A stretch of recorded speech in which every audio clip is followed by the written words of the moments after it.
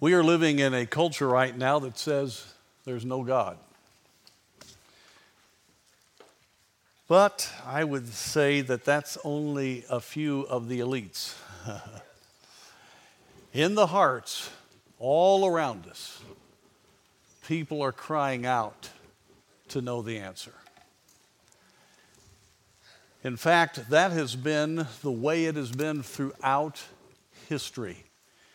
You go back to the pagan world and to go back to the Greek culture, for instance, like Plato, the famous philosopher, said, "It is hard to investigate and to find the framer and father of the universe. And if one did find him, it would be impossible to express him in terms which all could understand." That's a blessing, wasn't it? Then Aristotle, another famous philosopher, spoke of God as the supreme cause, by all men dreamed of and by no man known. The ancient world did not doubt that there was a God or gods, but it believed if they were there, they were unknowable by mankind. Well, my friends, it's wonderful to gather here tonight and know that if we have accepted Christ as our Savior, we know that He is not unknowable. And that He is a God that can be found. In fact, He is a God endeavoring to find us. A farmer repeatedly asked a friend to come over to his orchard and get his apples and to make cider out of them and eat them. He was so proud of his, he had a really high-level orchard, and the friend just kept saying, "No, I really don't. I don't need that. That's fine." It was a little hurtful to the farmer, and so finally he said, "I guess you're prejudiced against my apples."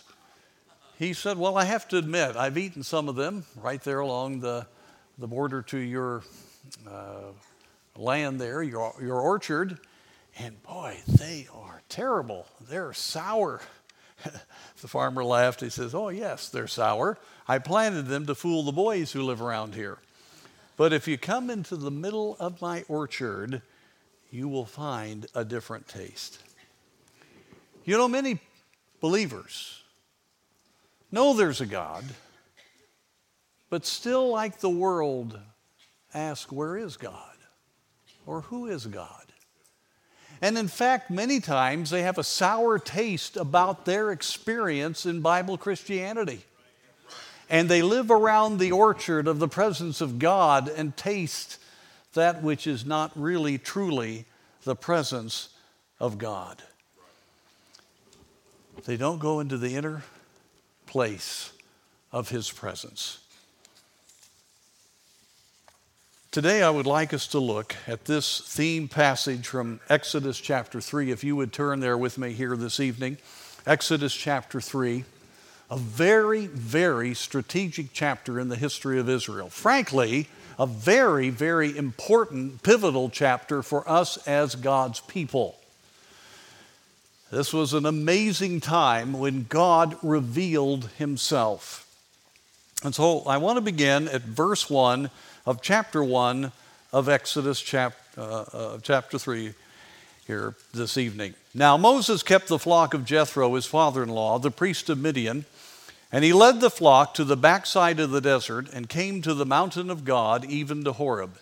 And the angel of the Lord appeared to him in a flame of fire out of the midst of a bush. And he looked, and behold, the bush burned with fire, and the bush was not consumed. And Moses said, I will now turn aside and see this great sight, why the bush is not burnt. And when the Lord saw that he had turned aside to see, God called unto him out of the midst of the bush and said, Moses, Moses. And he said, Here am I. And he said, Draw not nigh hither. Put off thy shoes from off thy feet. For the place whereon thou standest is holy ground. Moreover, he said, I am the God of thy father, the God of Abraham, of Isaac, and the God of Jacob. And Moses hid his face, for he was afraid to look upon God. Here is a wonderful revelation of God to mankind. By the way, in your lap is the revelation of God to mankind.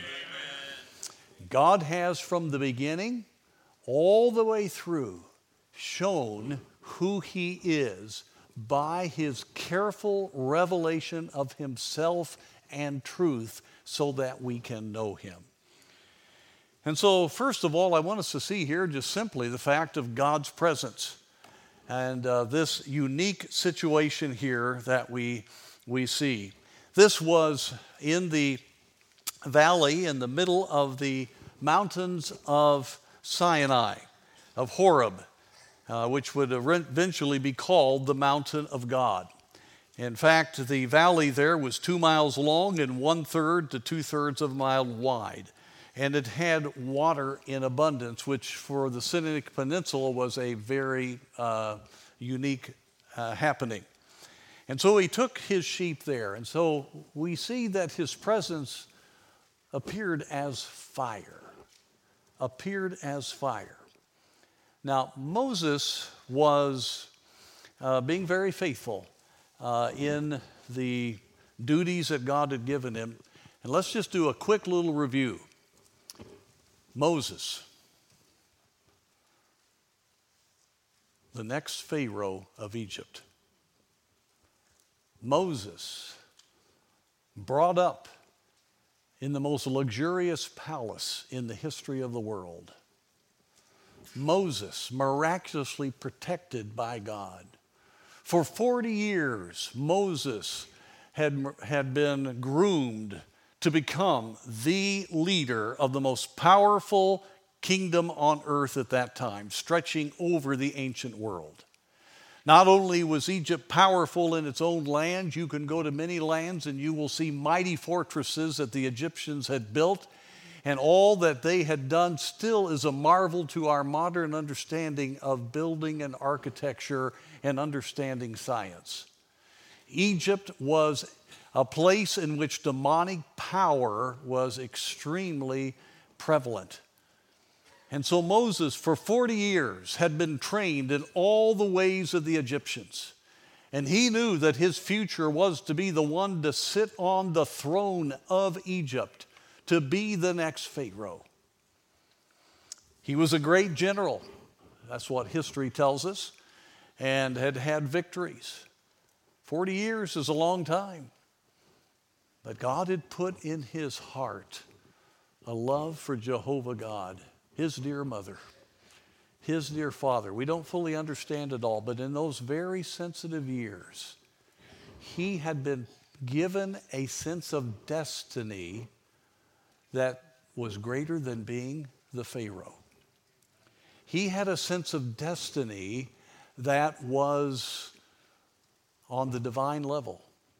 For God had made a covenant with Abraham, Isaac, and Jacob, and God was going to have his own people, a theocracy, and he was going to be the one to lead these people. And at the end of that 40 years, in his own strength, he tries to begin that deliverance and miserably fails by killing the taskmaster. And that was found out by his brethren. It wasn't long until the Pharaoh had found out. And so Moses had to flee into the wilderness. He went from the most powerful man next to Pharaoh to the lowliest concept you can have of an occupation to an Egyptian was that of a shepherd. And there with the Midianites. A Jew with the Midianites. Now, 40 years is a long time. 40 more years. 40 years in the wilderness. This man lost his hope. He had failed. He had taken it into his own hands. He was wandering there on the backside of the desert, taking care of sheep. And that was it. That was life. Didn't seem like there was any future. His vision had been dashed. His great early opportunity to be the Pharaoh had been lost. He was just going to die a shepherd in the desert. That's where we pick up Exodus chapter 3. That's an amazing thing. Now, friends, I believe there are many preachers, I believe there are many believers who had a wonderful vision to see what God could do in their lives.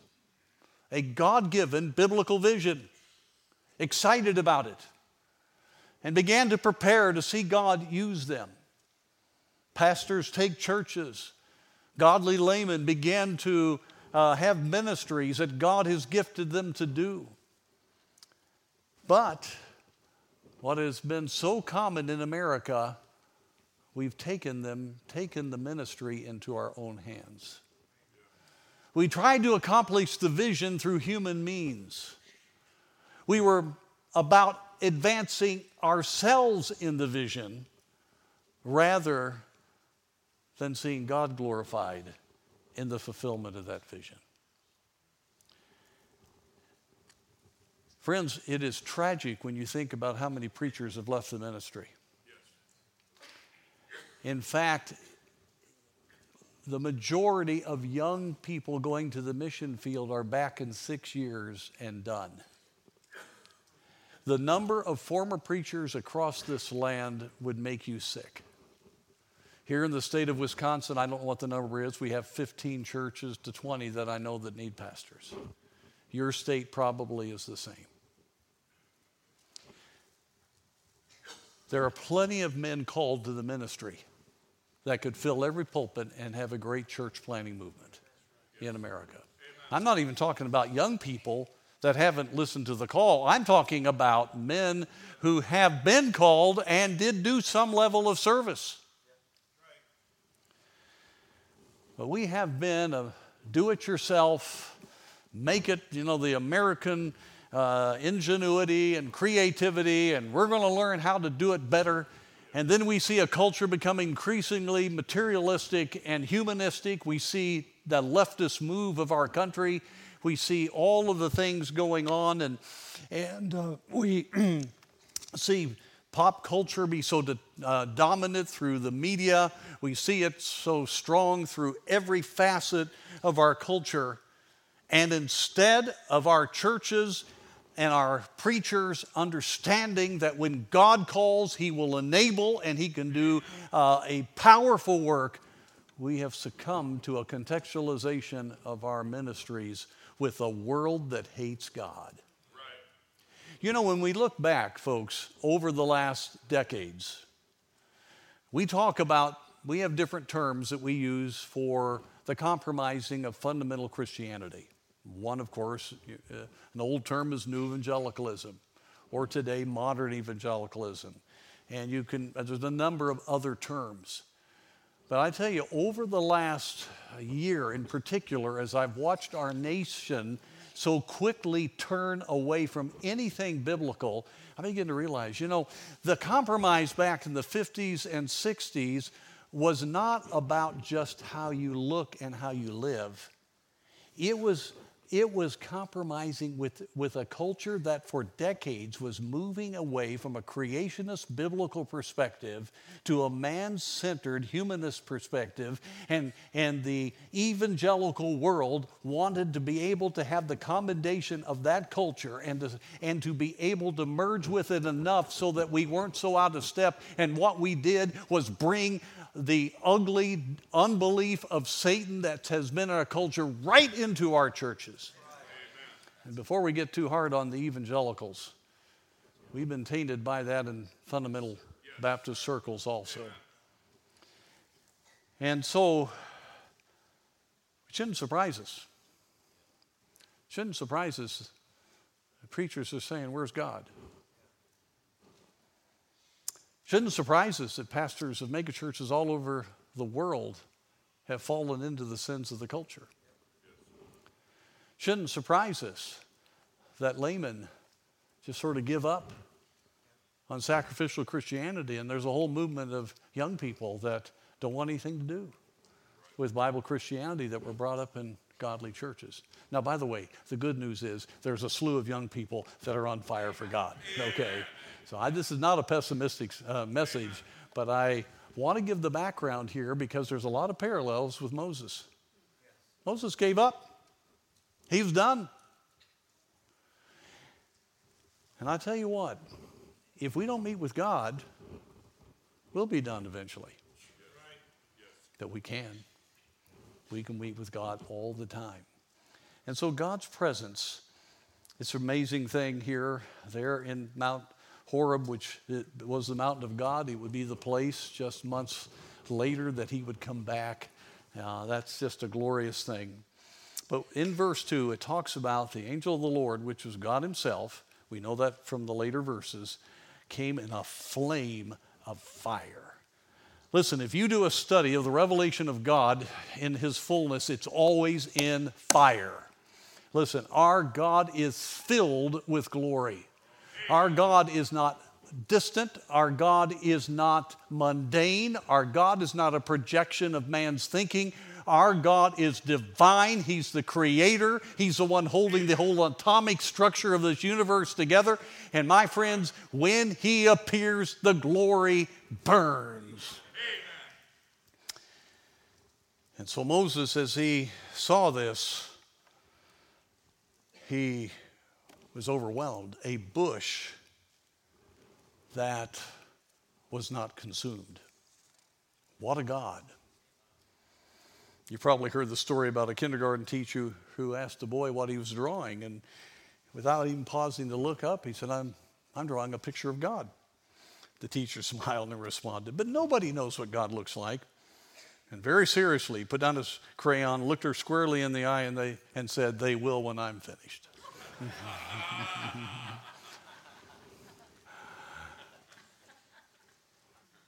What is our concept of God? What is our concept of God? How do we really view him?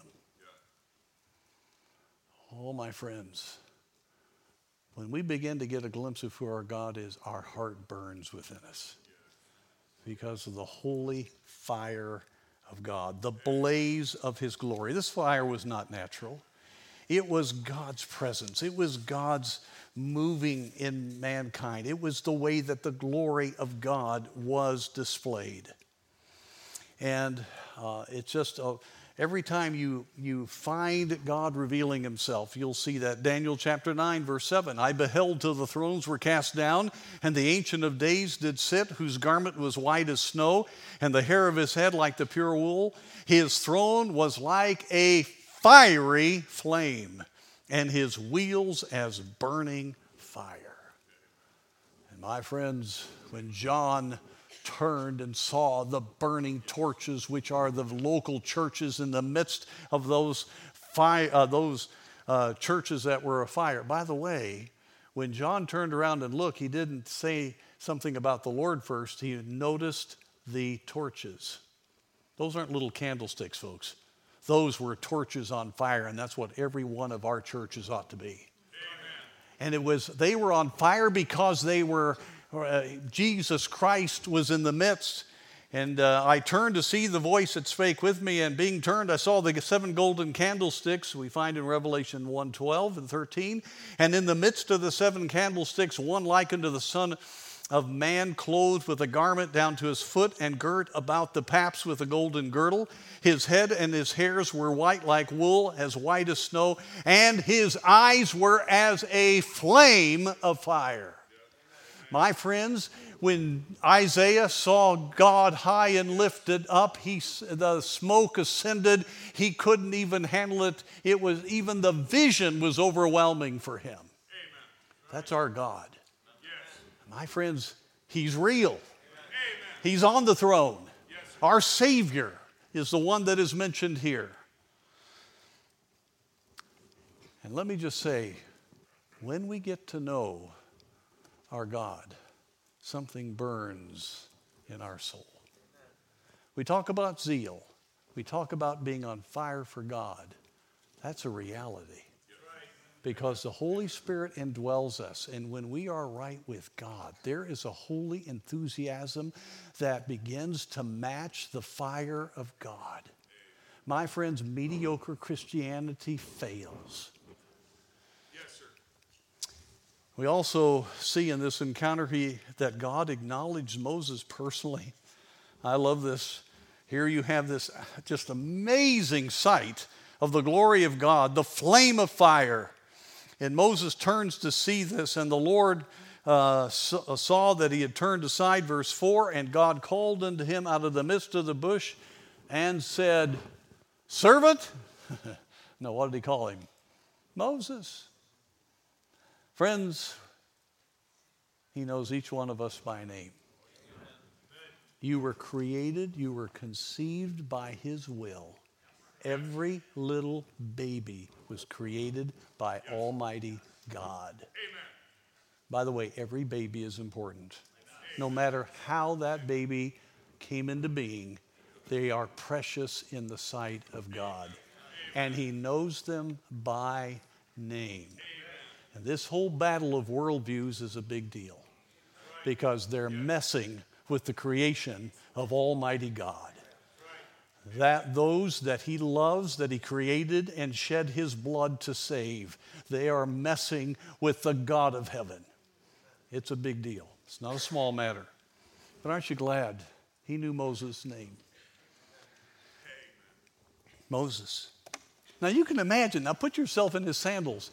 You're there and he's just overwhelmed. He sees this unbelievable sight, and then this voice comes and calls him by name. That's just amazing.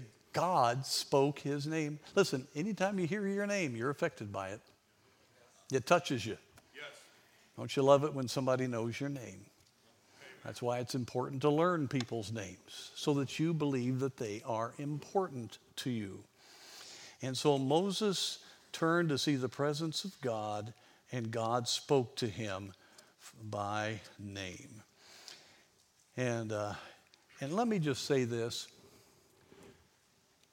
God is endeavoring to meet with each one of us. The first glimpse of our God after creation is when he called somebody else by name. Adam, where art thou? Isn't that an amazing thing? You see him as the pursuing God.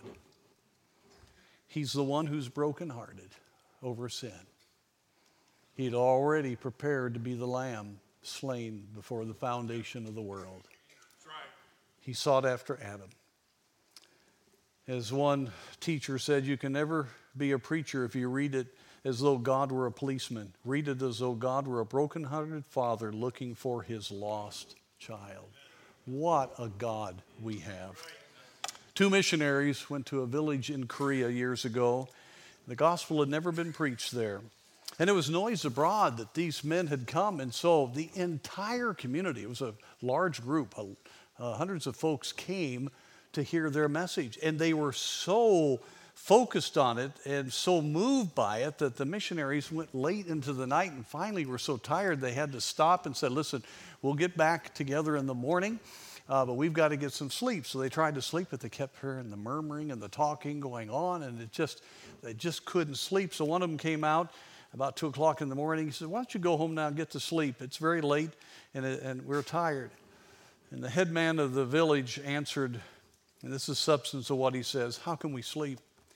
You have told us that the supreme power is not an evil spirit trying to injure us, but a loving God who gave his only begotten Son for our salvation.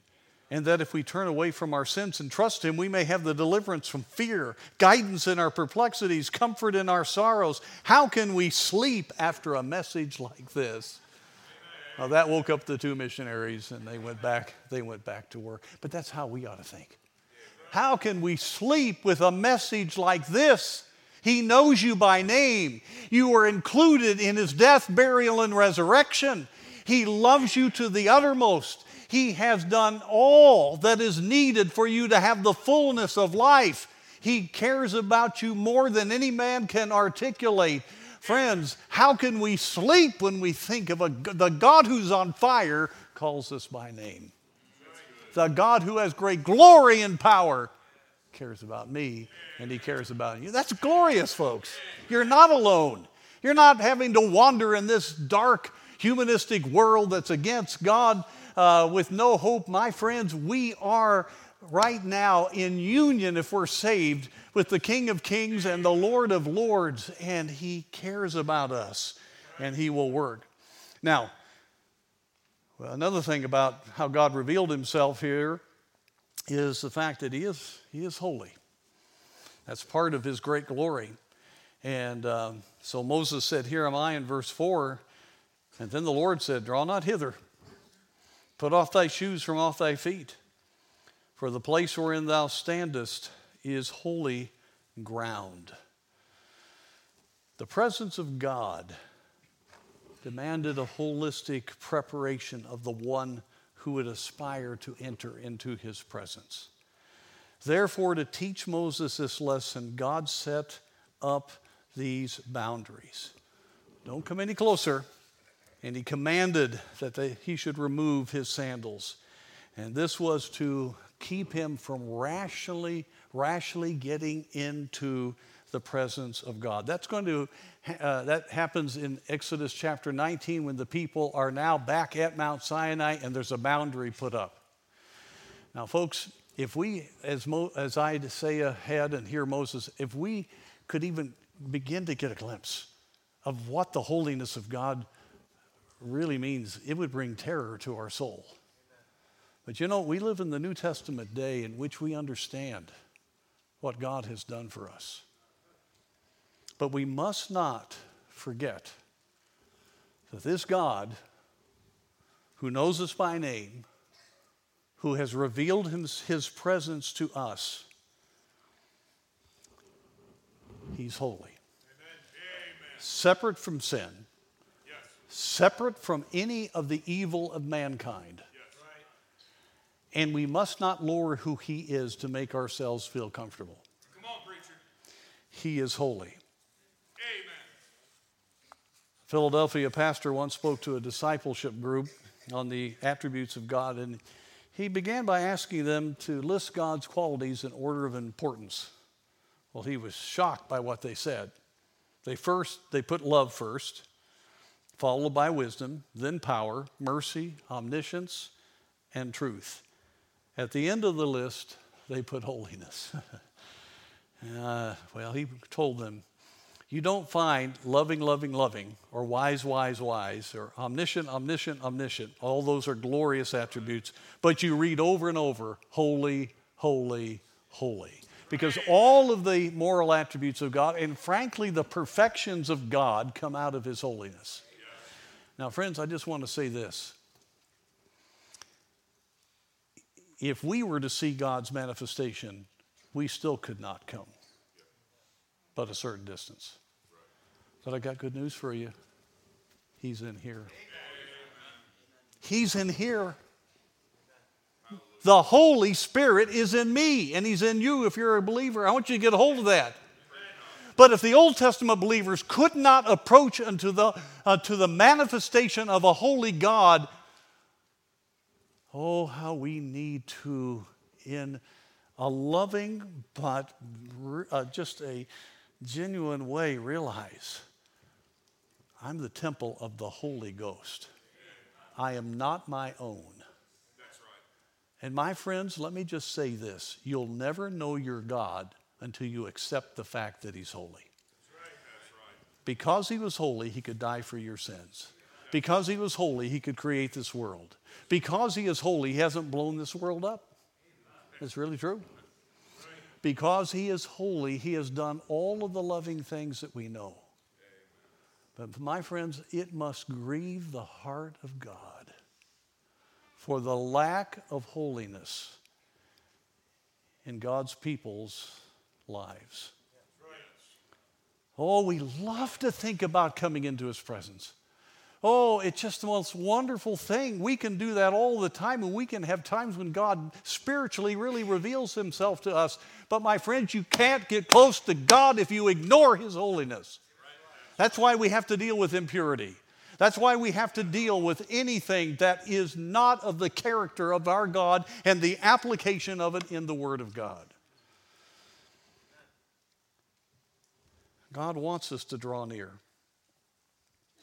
As Dahan said, lower our sense of holiness and our sense of sin is lowered. That's the big problem. Well, folks, God wants, just like he had the burning bush for Moses, he wants you to draw near. He wants you to come. He wants you to come. He created us so that we would know him. He created us for that intimate relationship. He created us for us to know his presence. We have a God-shaped hole in our heart, and the only way we ever find meaning, purpose, and fullness of life is to have a genuine, intimate, spiritual relationship with our God. I love the statement by A.W. Tozer. The practice of the presence of God consists not of projecting an imaginary object from within his own mind and then seeking to realize its presence. It is rather to recognize the real presence of the one whom all sound theology declares to be already there. And let me just say, he's here right now. He's in your heart. We have this idea we got to go find him somewhere. He's trying to find you. He wants to know you. He wants to bring that fullness of his glory into your life. My friends, if we do not get back to that reality of knowing God personally, don't be afraid of that. You can have an intimate day by day, hour by hour relationship with him. You can know your God. If we don't get back to that, we're going to wonder where he is. And we're going to have more people fall off the map. Well, secondly, God's purpose. And we'll move through these quickly here. His purpose for meeting with Moses. After Moses learned of this was divinity. We read in verse 6, moreover, I am the God of thy father, the God of Abraham, the God of Isaac, and the God of Jacob. And Moses hid his face, for he was afraid to look upon God. And the Lord said, I have surely seen the affliction of my people which are in Egypt, and have heard their cry by reason of their taskmasters. For I know their sorrows, and I am come down to deliver them out of the hand of the Egyptian, and to bring them up out of that land unto a good land and large, unto a land flowing with milk and honey, unto the place of the Canaanites and the Hittites and the Amorites and the Perizzites and the Hivites and the Jebusites. Now therefore, behold, the cry of the children of Israel is come unto me, and I have also seen the oppression wherewith the Egyptians oppressed them. Come now therefore, and I will send thee unto Pharaoh, that thou mayest bring forth my people, the children of Israel, out of Egypt. Why did he meet with Moses? Because he heard the cry of his people. Isn't that wonderful? Look throughout Scripture how many times the Bible writers cried out or called out. And in every case, you see God answers. You see, when we cry out or call out, that means we know we can't and he can. We are looking to the right source. In Israel, it was a very difficult situation. Misery finally found a voice. They began to realize that living in this glorious Egyptian world, a picture of the world, where they had delightful foods, wealth, and fatness, actually meant they had slave masters. They were forced labor and bondage.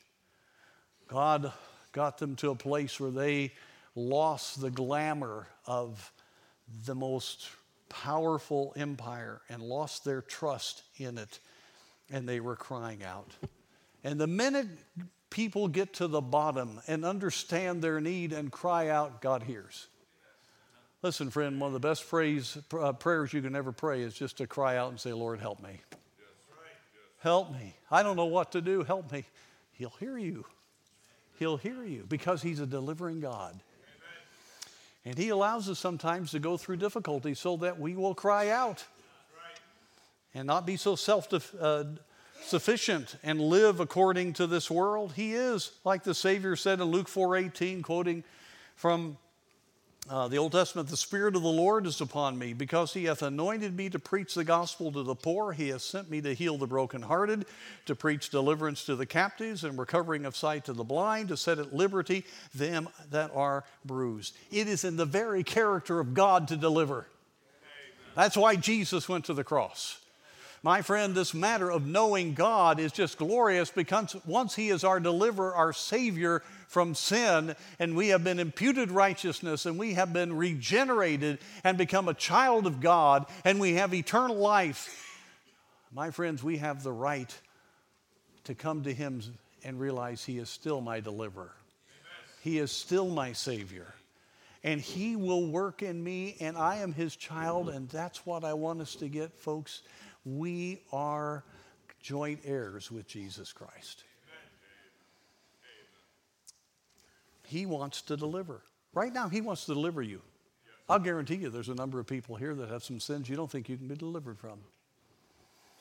Or you don't think you can ever really have the power of God, or you just are sort of a second-class Christian. That is not true.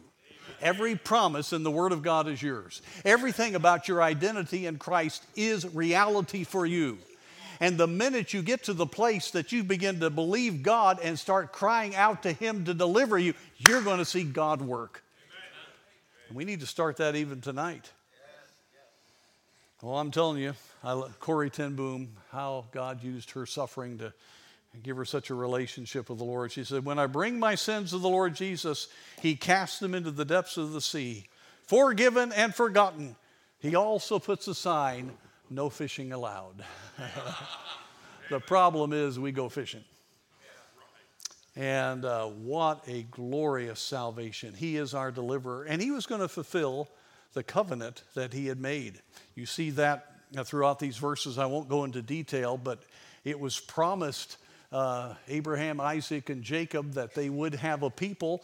And then when Jacob went down to Egypt, when he found out about Joseph, we read in Genesis 36:1, he went to Beersheba to offer sacrifices. Verse 2, and God spake unto Israel in the visions of the night and said, Jacob, Jacob. And he said, here am I.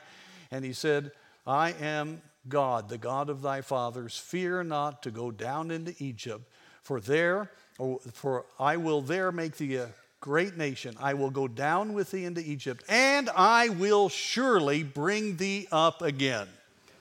That was the promise of God that he would do that. Folks, it is amazing that Israel's back in the land right now. Back in 1896, when Herzl, that brilliant Austrian journalist, published that article about the Jewish state, how God just ignited it and caused Jews around the world to begin to think of having their own land. But we know he's a deliverer. See, this is where we go so often. All right, we know who God is, and we desire his presence, and we know that he is the deliverer. But what's God's plan? Well, God's plan is for us. I read recently of a make-believe story about Gabriel in heaven after the great salvation was accomplished, and the Lord was burdened to reach the world with the gospel. And Gabriel says, all right, how's this going to work? And he says, well, my disciples, they're going to do it. And Gabriel says, those are going to do this? And he said, Lord, isn't there a plan B?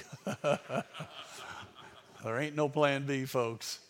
As the Father hath sent me, so send I you. God commissioned Moses to lead the deliverance. Verse 11, and Moses said unto God, Who am I that I should go unto Pharaoh, and that I should bring forth the children of Israel out of Egypt? And he said, Certainly I will be with thee, and this shall be a token unto thee that I have sent thee. When thou hast brought forth the people out of Egypt, ye shall serve God upon this mountain. And so Moses had to accept the fact, yes, he's a savior, but my friends, he does the saving through his people. Right. Both for the lost and both for believers. And that's why, folks, we've got to get back to that walk with God and believing him and having the fire of God in our hearts, because we are the instruments of God's eternal plan going on right now, and there's no plan B. We are the Moseses, if I could say that, of our day. Every one of us. Moses had to be crushed to understand this. That 40 years in the wilderness. And many times, folks, God will allow trials to purge us so that we can bear more fruit. Whenever I go through a trial, I go back to John chapter 15, verse 4, the fact that he purges us so that, or verse 2, so that we can bear more fruit. And God wants to do a great work. Now, the big problem here initially, and I don't have time here, but you look at the interaction between Moses and God, he just doesn't believe God here because he sees too much of himself. This is the point of the conference. He saw God's glory. He heard God's voice. He had God's commission, and he had God's promise that they would come back to this mountain as a people. When God says it, it's going to happen. But he's looking at Moses. I can't speak. He was looking at the people. And he was right. They were a mess. And so was he. But he wasn't looking at God. And he wasn't looking at how God looked at him. My friends, every vision you've had that's biblical and from God, God means to keep that vision. It's about time every preacher here and every Christian here gets back to the vision that God gave us somewhere when we dedicated our hearts. My dad said to me over and over, don't lose your initial vision. In fact, God has a greater work to do than even what that vision is. But we look at ourselves because we do not have a proper view of God. And oh, how many Christian workers, one that I read about, talked about he had been the leader of a youth organization. He had been a professor for years, pastored a church, and he hadn't won anybody to Christ. He had even come to some theological reasons why it was okay, if you know what I mean. And so he was able to, but he was convicted all the time about it. And then he heard the words of the little song, lead me to some soul today. Oh, teach me, Lord, just what to say. And he began to start praying that. Well, when he started to pray it, a young lady came across his path, opened up to him about her need, and someone that was there on that college. And he boldly gave the gospel. She got saved, and she's now a missionary to South America.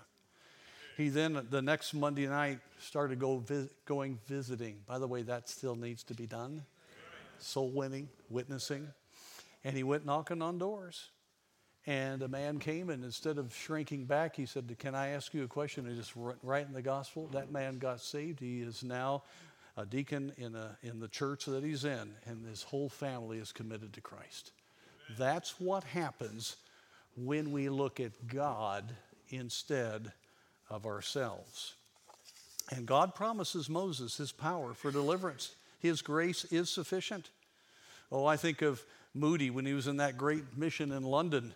There were noblemen and noblewomen there, and it was just packed. And he got to a scripture lesson in which Elias was said, and he kept Elias, and he just stumbled all over it. He tried several times, and finally he just closed the Bible, and with deep emotion he looked up and said, oh, God, use this stammering tongue to preach Christ crucified to these people, and the power of God came upon him. Friends, it isn't us, it is God. As Paul said, 1 Corinthians 15:9, for I am the least of the apostles, that am not meet to be called an apostle, because I persecuted the church of God. But by the grace of God I am what I am, and his grace which was bestowed upon me was not in vain, but I labored more abundantly than they all. And you go through this story here, and it's a contest between Moses and God wins. Amen. Because he started looking at God instead of himself. And quickly, in conclusion, God's person. He knew, listen, Moses was right. The people weren't going to follow him, and he knew Amenhotep II was not going to listen to him. He understood that he had absolutely no standing to even enter the palace. He knew the mess that he was in. He was aware of the Israelites' need. There was no getting around it. But then God commissions him by giving his name. He says, who should I, verse 13, who do I say, what is his name? What shall I say unto them? Last part of verse 13, and God said unto Moses, I am that I am. And he said, thou shalt say unto the children of Israel, I am hath sent me. I am truly he who exists and who will be dynamically present then and there in the situation to which I am sending you. This is no new name for God, but it was the first time it was in the third person, and it became the name that was the personal covenant name of Jehovah God to his people. And my friends, we go forward in his name and not in ours. And we're going to be looking at I am that I am. Folks, he's been throughout all eternity. He has never changed. He is the almighty holy God. He spoke the worlds into being. He's been on the throne from eternity past and all the way to eternity future. He knows the end from the beginning. He knows everything about us. He knows this world. He looks down at these leaders from Russia to China or wherever and laughs. America. That's our God. I am that I am. And I've sent you. I have sent you. I don't care how impossible it is. I don't care what the situation is. I don't care how maybe hard-hearted the people are, how politically it's impossible for you to do this. I am that I am hath sent you. Therefore, go in the name of the Lord. And I will accomplish what I have told you that I would do. And so, my friends, as we finish here tonight, are we going to be like a lot of folks and just do the easy route, or like Adoniram Judson, who had a great position that was going to be offered to him in Boston? And he said, I can't do it. I've got to do what God's called me to do. He might have had a nice little ministry there, but he went over to Myanmar eventually, from India to Myanmar, Burma, those days. There have been hundreds of thousands saved because of Adoniram Judson. We have 3 students in our college from Myanmar.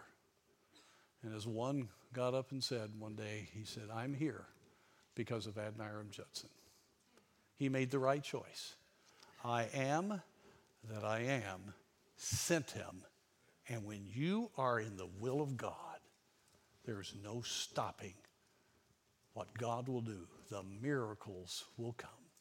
Oh, friends, let's serve him with all of our hearts, and let's get back to believing that he wants to know us. He knows us by name, and let's yield our hearts to him. Let's bow for prayer.